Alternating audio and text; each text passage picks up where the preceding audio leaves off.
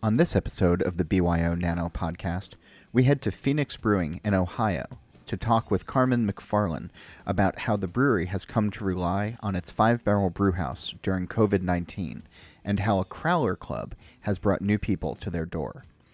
And then, if you're a small brewery and just starting to think about mobile canning, Andrew Ferguson of Cody Manufacturing is here to share some steps to ensure you're ready. This is John Hall, and welcome to the BYO Nano podcast. Episode 7, and depending on where you are in the country, it seems you're either opening up or closing back down again in some capacity. COVID-19 continues to cause havoc for small breweries, but thankfully, owners soldier on. There's no shortage to the creative solutions breweries are implementing to keep the lights on and employees paid and safe. What many had hoped would be a temporary disruption now seems to be with us for the foreseeable future. At least the murder hornets never took over, right? In the States, where the weather cooperates, and at breweries where space allows, there are tap rooms that have reopened for outdoor imbibing.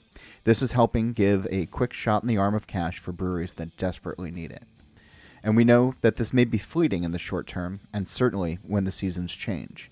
So brewers are now trying to look towards the fourth quarter and into 2021 to figure out what comes next. Today on the show, I'll talk with the brewery that is doing its best to adapt through a Crowler Club program and is securing a dedicated revenue stream through it. And then we'll help you figure out if mobile canning is an option that you should explore if you haven't yet. And we'll get into all of it in a minute. But first, I'm happy to tell you that we're sponsored by Blickman Pro Brewing. With superior engineering and unrivaled service, Blickman Pro Brewing equipment is designed from the ground up to generate a quick return on your investment by getting you up and running as efficiently as possible without sacrificing quality. Experience true turnkey systems that are versatile and flexible enough to give you room to grow and a modular design that can fit any space. Visit blickmanpro.com to learn more about their 1 to 10 barrel brewhouse systems and cellaring equipment. And you might have guessed this was going to happen. Join us on November 6th and 7th for NanoCon online. COVID might keep us from being in San Diego, but our new interactive online format will feature the opportunity to get questions answered from craft brewing experts in real time and learn from each other about what is working and what isn't. You'll also gain full access to video recordings of our 30-plus seminars and roundtable discussions on both the business and brewing side of running a small-scale brewery. With so many fundamental changes this year, it's more important than ever to invest in a better understanding the new brewing business landscape and how to best rebuild or launch your small brewery. Don't miss learning from craft brewing industry experts without even leaving your home or brewery, with live sessions online covering sales and marketing, brewing operations, business operations, and startups. Plus, when you register now, you'll save $100 and pay just $199. For full event details, check out nanocon.beer. The Phoenix Brewing Company is located in Mansfield, Ohio, inside of an old funeral home and mortuary. It opened up in 2014 with a 5-barrel system and would later add a 20-barrel system to the mix.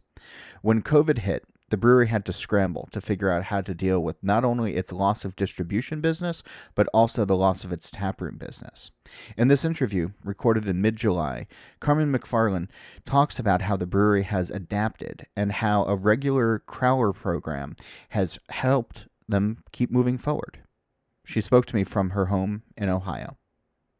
What have the last few months been like for your brewery? It's kind of like been a roller coaster. Um, we sat when the announcement was first made by Governor DeWine that they were closing bars and restaurants down on March 15th. At the end at the end of business that day, we were all kind of in there, and there was a whole crowd of people, and it was absolutely silent. It was one of the most surreal kind of feelings, and because it was kind of like, okay, so our first big money making event of the year is St. Patrick's Day, and that just got taken away. Right. Um, so it was a matter of taking a few days. We were typically closed on Mondays. We took a couple of days to decide, what path we were going to take and how we needed to pivot our business model. Our model at the time was about 50% taproom and 50% distribution, Mm-hmm. and keg sales, and the occasional 22-ounce bomber bottle. But when you lose, both of those things at the same time, you really do have to have a plan in place before, you can just open your doors back up. The website underwent several changes to allow people to order beverages on the website. But we didn't do it as a typical, you can just purchase this online. We did it as a reservation system. And we Oh, called each interesting. person back, talked to them, made sure they understood what they were ordering, because we still had a lot of people that wanted to order 1 pint of beer. Which, I mean, I can understand that, but we didn't have the packaging capacities for that. Sure. But yeah, so it was kind of a neat. It was, well, I'm not going to say neat, because it was a different. It was a neat. It was kind of a neat transition. Although it wasn't one that we would have ever wanted to have to go through again, but it did force us to change, part of our business model today. So you have two different brew houses. You have the 20 barrel and you have the 5 barrel. And since we're talking about Yes. the nano side of things, what were you using the 5 barrel for originally, and has the focus for that facility changed during COVID? It has changed a couple of times. So the 5 barrel brew house typically is our specialty beers, our seasonals. If we're doing a kettle sour, we're souring in that 5 barrel system as opposed to the 20 barrel system. If we're doing a test batch of something, it's going to be in that 5 barrel system. We have 35 barrels of fermentation space in with that system just for the 5 barrel. So I mean, we have typically there's 6 different types of beer running through on that system. Mm-hmm. So one of the things that we wound up doing was when we realized that we weren't going to be opening up in 2 weeks, and that was going to be that was pretty apparent from the very beginning that it wasn't going to be just like a 1 or 2 week thing. We weren't going to be opening back up in April. We were going to be taking some time. It was going to be taking Ohio some time to truly reopen. We began doing some of our flagship beers on that system as opposed to our 20 barrel system. Really? We had to cut back. We had to cut a few beer sales out because if you're losing your tap room and your distribution, your demand for beers is considerably much lower. One of the things that really helped us though was having what's called a crowler machine. Mm-hmm. And the crowler machine that we have cans up 32 ounces of any style of beer minus a beer that's on nitro. Sure. For off-site consumption. So we really began utilizing. I mean, we had used it before. We purchased it about 2 years ago. It was great for to-go beers because they last a lot longer than the growler or the howlers, and it was something where people felt more comfortable taking it places or traveling with it as opposed to having to worry about the bulky glass container to go to mom or dad's house. Right. Didn't have to worry about washing it. So it had been a nice part of our business model, but we really began relying on that with the 5 barrel system, putting in some of our specialty beers, putting in some of the beers that we were hoping to move out the door as fast as possible because, we just released a double IPA. We had our milkshake IPA come out. It's not like a stout where it can survive a month. You don't want that flavor profile to change. Yeah. So I mean, it worked out very well for us to have that crowler machine in place, and it did handle the majority of our specialty beers. But previously, I guess you were just sort of filling on demand if somebody wanted a crowler. It was filling on demand. Yeah. And I would say public response to the whole system change of ordering online or I should say reserving online and coming in to get crowlers. It was pretty phenomenal. We didn't know, what people were going to do, but we were very lucky and very blessed to have, the kind of support that we did during the complete shutdown. So how much retooling did you have to do, or how much rethinking did you have to do when you started making some of the flagships again on the smaller system? Because, I mean, usually we think about scaling up, but not necessarily scaling down. Well, I mean, when we first opened, we started with the 5 barrel system. So all of our So it has miles on it. Yeah. Yeah. So it has some miles on it. I mean, that was when we first opened, we had 2 fermenters, 2 bright tanks, and the 5 barrel brew house. So, I mean, we began adding as we began having, increased sales, and we've done a very kind of, sustainable model of, we didn't want to take on a ton of debt the first 2 years that we opened. We really wanted to kind of pace ourselves with making sure that, our community, which is smaller, could support our brewery until we could get into any kind of regional distribution. And it was really overwhelming because they loved it. I mean, Yeah. people loved coming down to the brewery and grabbing a pint of something that was made right there in the basement. Has When there I say basement, but our brew house, our 5-year-old brew house, is housed in the lower levels of the building. the subterranean levels? Yes. Yeah. So And basement's fine. Yeah, it's it makes for a great tour when people are allowed to come in and tour. Um, has there been, I don't know, a freedom in returning to smaller brewing? Is there I don't know, fond memories coming back up, or a new creative spark that's come with transitioning We back do to the smaller system? we do pretty well with we have a production schedule that we try to keep to for both systems. And I think what was really difficult was having to cut some of those specialty beers out that we know people love, Mm-hmm. that we love ourselves, and having to uh, change a little bit. And we're still working on trying to fit some of those beers back in, but we have a production meeting later this week that will probably just be cutting a few beers completely from the 2020 line, just to until we can get our bearings back and get everything back into a regular production. Yeah. We had several fun beers planned that we wanted to try. We had left open spaces on our production schedule for 2020 so that we could do some, collaborations and do some different things. And we're finally getting back into a place now that we've been open for, a little over a month and a half, where we're able to shift some of those flagships back over the other brewery and begin kind of playing around again on that smaller system. One of the things that you've done in the last couple of months, or I guess even longer, but it sort of has a, I guess, renewed focus, is your Crowler Club. Yes. Our Crowler Club is a membership that people purchase, and they can purchase in 3 month, 6 month, or 12-month increments. They make great gifts, but people come in once a month and they can redeem their membership for one Crowler for that 30-day period. When we first purchased our Crowler system, that was one of the things that we had worked with Ohio Department of Liquor, making sure that this was something that we were able to do, and promoted it right before the holidays, right around the holidays, and people loved it because it was a great way to say, hey, here's an option for beer for you. Here is, something where this is a gift that you have for the next 3, 6, or 12 months.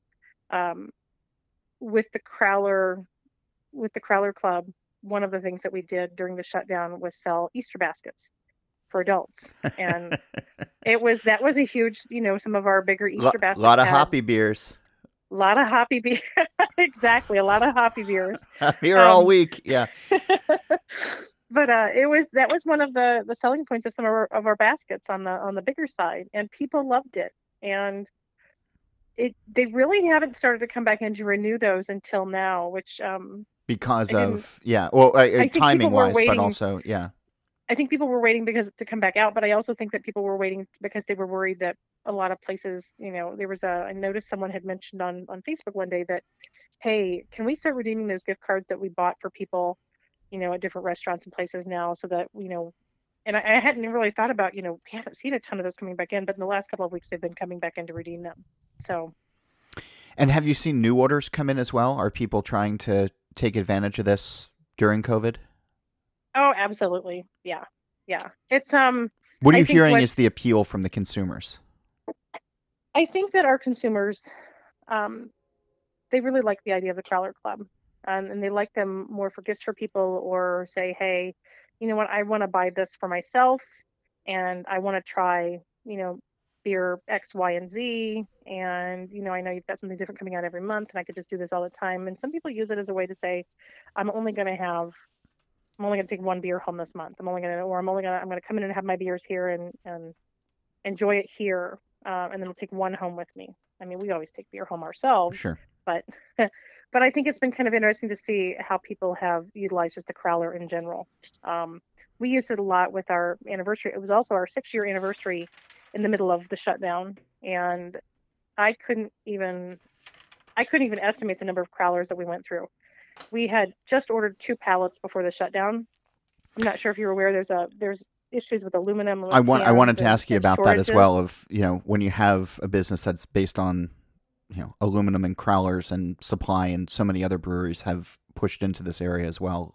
What the future looks like, but That was kind of a scary thing because we had just ordered 2 pallets of crowlers, which is about 2,400 crowlers. Um, and all of a sudden people were saying, I can't get crowlers anymore. I can't find them. My distributor says that they're not available. Who's everybody using? And we got a little nervous because we knew what we were going through over that first half of the shutdown. And we ordered our second set of 2 pallets worth a little bit earlier because we were worried that at some point, as soon as we found out they were available, we were worried that people were going to maybe run out and there was going to be another shortage, which for us, if the shutdown lasted until July, we would have definitely run out of crowlers if we hadn't ordered them early. yeah. As it stands now, we went through probably 3 pallets of crowlers during the shutdown. Okay. I mean, that's or maybe less. I know they move them around, and I know I just keep track of what else needs to be ordered, or how many do we need the new label on the crowler yet, or How far out are you thinking about orders now versus when you used to, or pre-COVID? 2021. Okay. We have been, our discussions lately have been on what are we planning to do for fall, what are we planning to do for winter, and what's going to happen in January, February, March of 2021. If you're not looking ahead, especially with this looming overhead of us, you're already falling behind, to be honest. Yeah. It's if the social distancing restrictions are still in place in November and December and January and February, we have 2 outdoor patios, which is wonderful for us, for summer and fall.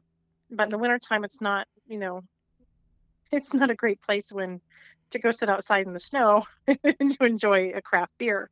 So we're looking ahead at what kind of changes do we have to make. And we do have some bigger things in play already. We do have a canning line that we're looking at purchasing. What keeps you up at night with worry, if anything?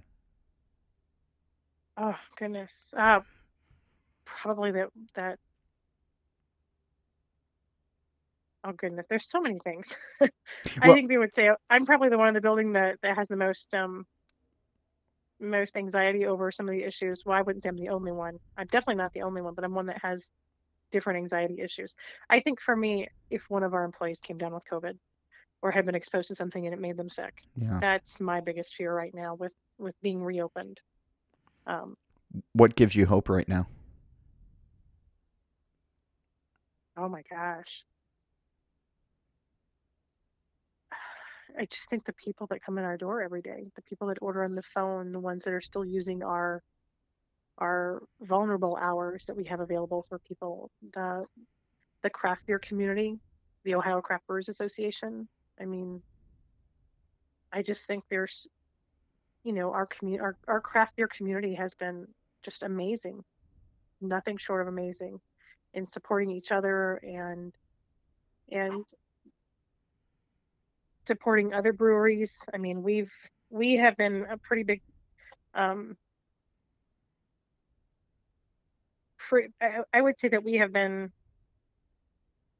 just really overwhelmed by just how concerned people are Mm-hmm. and how much they want to do to help. We have people that come in every day. How are you guys doing this week?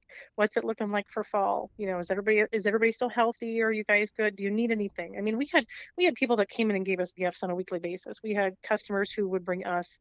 We had one customer who brought us homemade bread 2 to 3 times a week That's for great. the staff. That was for our essential employees during the shutdown period. I had someone who brought, when we opened up the online ordering for Easter baskets, I had someone who came in and gave me just a beautiful clipboard, a handmade clipboard, and just said, hey, this is for you to keep track of your orders on for the Easter baskets. Just the amount of support and appreciation that people have shown us for trying to stay open and trying to just kind of make it through the hurdles. We get misty-eyed a lot. It's for good reasons. I think it's a great reminder that if you're good to people, people will be good to you. Thanks again for Let being us on the know. show. Thank you so much, John.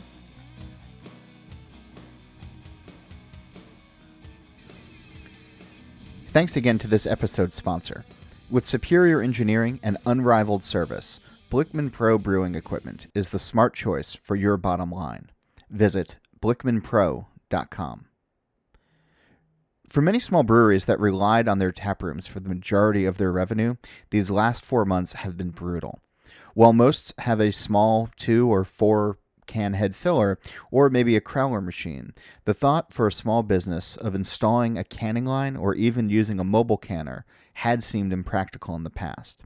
But these are not ordinary times, and for breweries that want to stay afloat and take advantage of curbside pickup and delivery models that are in place in different states, getting your beer into the proper packaging might be worth the investment.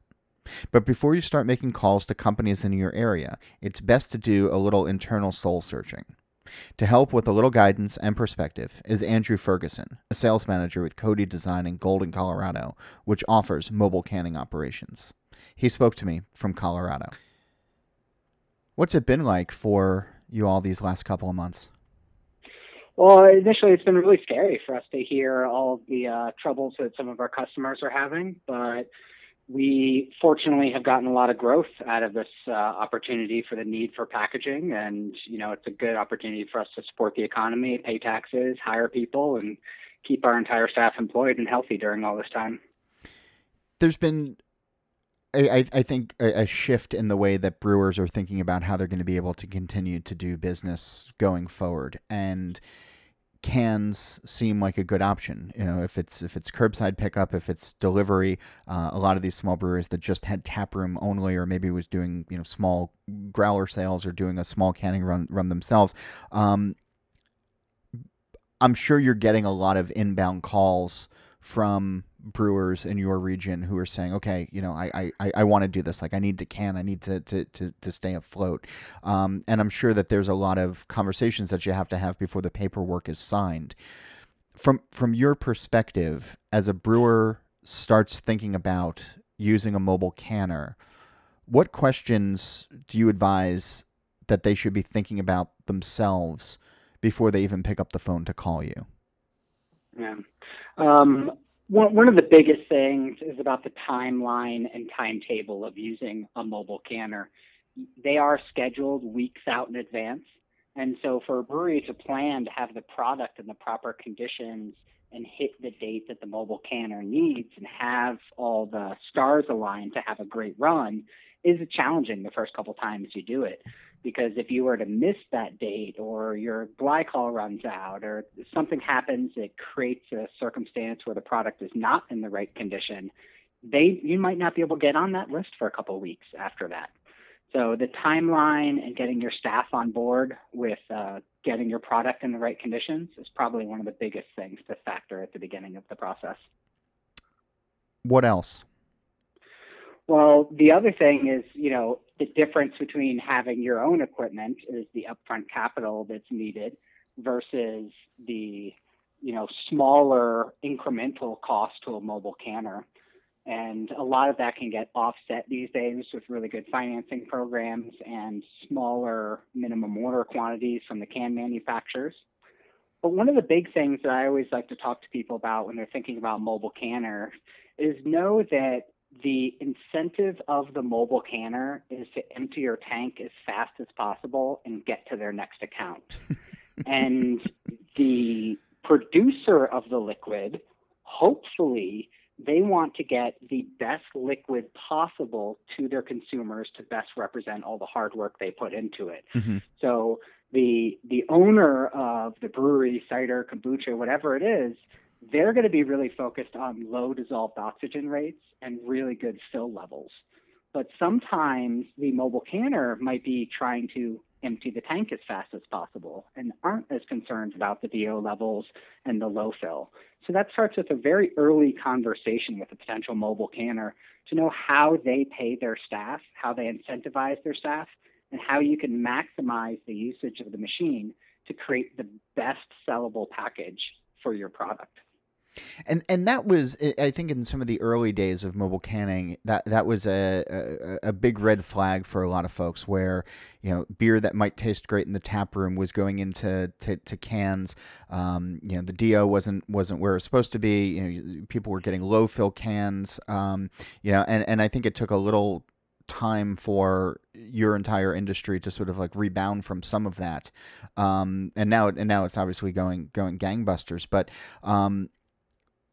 Talk us through the equipment a little bit. Like, when you show up in an account, what are you bringing? How does it look, and how what are you all doing with your staff to ensure that you're running as clean and professional and I guess top of the line that you are? So one of the things that we do before we show up the first day is we like to show up to the customer in advance. And we want to make sure that all the facilities and equipment are in place so that our filler and other equipment that we bring are going to operate effectively. And that includes the type of electrical supply that you have, whether you have an air compressor, what size tanks you're pulling from, what is the product temperature in the tank, what are the CO2 volumes, all the variables that we can control. We want to communicate that as early as possible so that when we show up, we can turn it on as quick as possible and start filling. One of the things that is a challenge for a lot of people that are not in packaging is that they probably do not have an air compressor. And to run a commercial, professional grade filling machine, an air compressor is not something you can buy at Home Depot. It's a large industrial compressor. Yeah. So you have to find out whether your mobile canner actually can provide that, or it's something that you might have to purchase in advance. We've been hearing a lot about can shortages right now, and that's starting to become a worry for folks. It does seem that mobile canners, though, and folks in your line of work have a pretty good line on making sure that you have enough supply. That is correct. I mean, the reality is there's always scary news about can supply. I've been in the canning business for about 10 years, and I can tell you now that it's probably easier to get cans before COVID than it was 10 years ago. COVID definitely threw some loops into all of this, mainly because everyone is trying to buy the same supply of cans. But companies like Ball Corporation are responding by building new plants. And one of the biggest changes in just the past 5 years is what I call small run can supply companies, Okay. which will buy the full quantity of cans direct from Ball, Crown, Rexam, or Arval, and then they will put the pallet of cans through a depalletizer. It'll go through a shrink sleeve machine and get repalletized so that you can purchase just one pallet per SKU already designed with your logos on them. And often the mobile canner companies will be able to help you with that supply chain as well. Interesting. So this world has evolved, or this part of the industry, I guess I should say, has evolved rapidly within the last decade or so. What's the future for mobile canning? What are some of the benefits, or what are some of the, I guess, improvements or exciting things that customers should be on the lookout for when it does come to mobile canning? Are there cool things on the horizon? Oh, yeah, there's a lot of cool things on the horizon. I mean, first off, we're seeing mobile canning grow outside of America and really get saturated in South America and Europe and Australia and everywhere else. We're seeing the emphasis go away from just the speed of the filler and back towards quality. And that's really started with the voice of the brewers expressing their interest on quality over quantity at the end of the day. Mm-hmm. The capabilities of cans and the type of variety of cans available and the adaptability of filling machines to utilize a number of different cans is only improving. one of the coolest things that we're really excited about is that in the near future, you're going to be able to digitally print direct on cans all of your graphics. Really? So moving away from the sticker labels and the shrink sleeves and not having to buy a truckload per SKU direct from the can manufacturer, there's going to be supply in the next year or two that you can get small run digitally printed cans at very high quality at a pretty good price point. I don't know. As you're saying that, I just keep thinking about that scene in Office Space where the printer never works and they have to bring it out into the field and beat the hell out of it. But hopefully it'll be a little bit more dialed in than that. I think that this printer is going to cost enough money that if anyone did that to the printer, they would be in a lot of trouble in their office. Dan, if is there anything else that you think people should be thinking about before they jump into mobile canning? Honest and clear communication with your potential mobile canner supplier about your CO2 volumes and temperature, what your setup looks like, can alleviate a lot of potential problems when it comes to that day. And really good communication about the timeline within your company to ensure that the product is in the right conditions based on the filler is going to put you in a pretty good position to succeed. And then always learn from the companies. Oftentimes they're going to bring in their operator, they're going to use the filler, but you need to think about the future of your business and potentially purchasing a filler in the future. So that's a great opportunity to kind of test drive a car and to learn the tips and tricks and how to dial it in a little bit better or how to change your recipes a little bit so that they're better equipped for packaging in the future. Andrew Ferguson is a sales manager for Cody Manufacturing, which is online at Cody MFG. That's CODIMFG.com. Andrew, thanks again for being on the show. I really appreciate it. Yeah, no problem. It's been fun. Thank you so much. Before we go, I'll invite you to head over to byo.com/nanopodcast and subscribe to the newsletter, the magazine, and catch up with great homebrewing content. New episodes of this show are released on the 15th of each month, so subscribe now and never miss a show when it's released.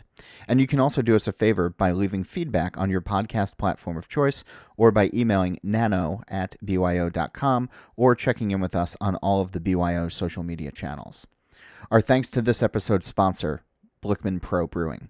With superior engineering and unrivaled service, Blichmann Pro Brewing equipment is designed from the ground up to generate a quick return on your investment by getting you up and running as efficiently as possible without sacrificing quality. Experience true turnkey systems that are versatile and flexible enough to give you room to grow and a modular design that can fit any space. Visit blichmannpro.com to learn more about their 1 to 10 barrel brewhouse systems and cellaring equipment. And also, join us on November 6 and 7 for NanoCon Online. COVID might keep us from being in San Diego, but our new interactive online format will feature the opportunity to get questions answered from craft brewing experts in real time and learn from each other about what is working and what isn't. You'll also gain full access to video recordings of our 30-plus seminars and roundtable discussions on both the business and brewing side of running a small-scale brewery. With so many fundamental changes this year, it is more important than ever to invest in a better understanding the new brewing business landscape and how to best rebuild or launch your small brewery. Don't miss learning from craft brewing industry experts without even leaving your own home or brewery, with live online sessions covering sales and marketing, brewing operations, business operations, and startups. Plus, when you register now, you'll save $100 and pay just $199. For full event details, check out nanocon.beer. I'm John Hall, and you can still find me weekly behind the microphone on the Drink Beer, Think Beer podcast, as well as Still This Beer, and I hope you'll tune into those. Thanks to Scott McCampbell for supplying the music for the show, and once again, be sure to check out byo.com/nanopodcast for all your nano brewing needs. For now, we wish you all the best for a small but successful brew day.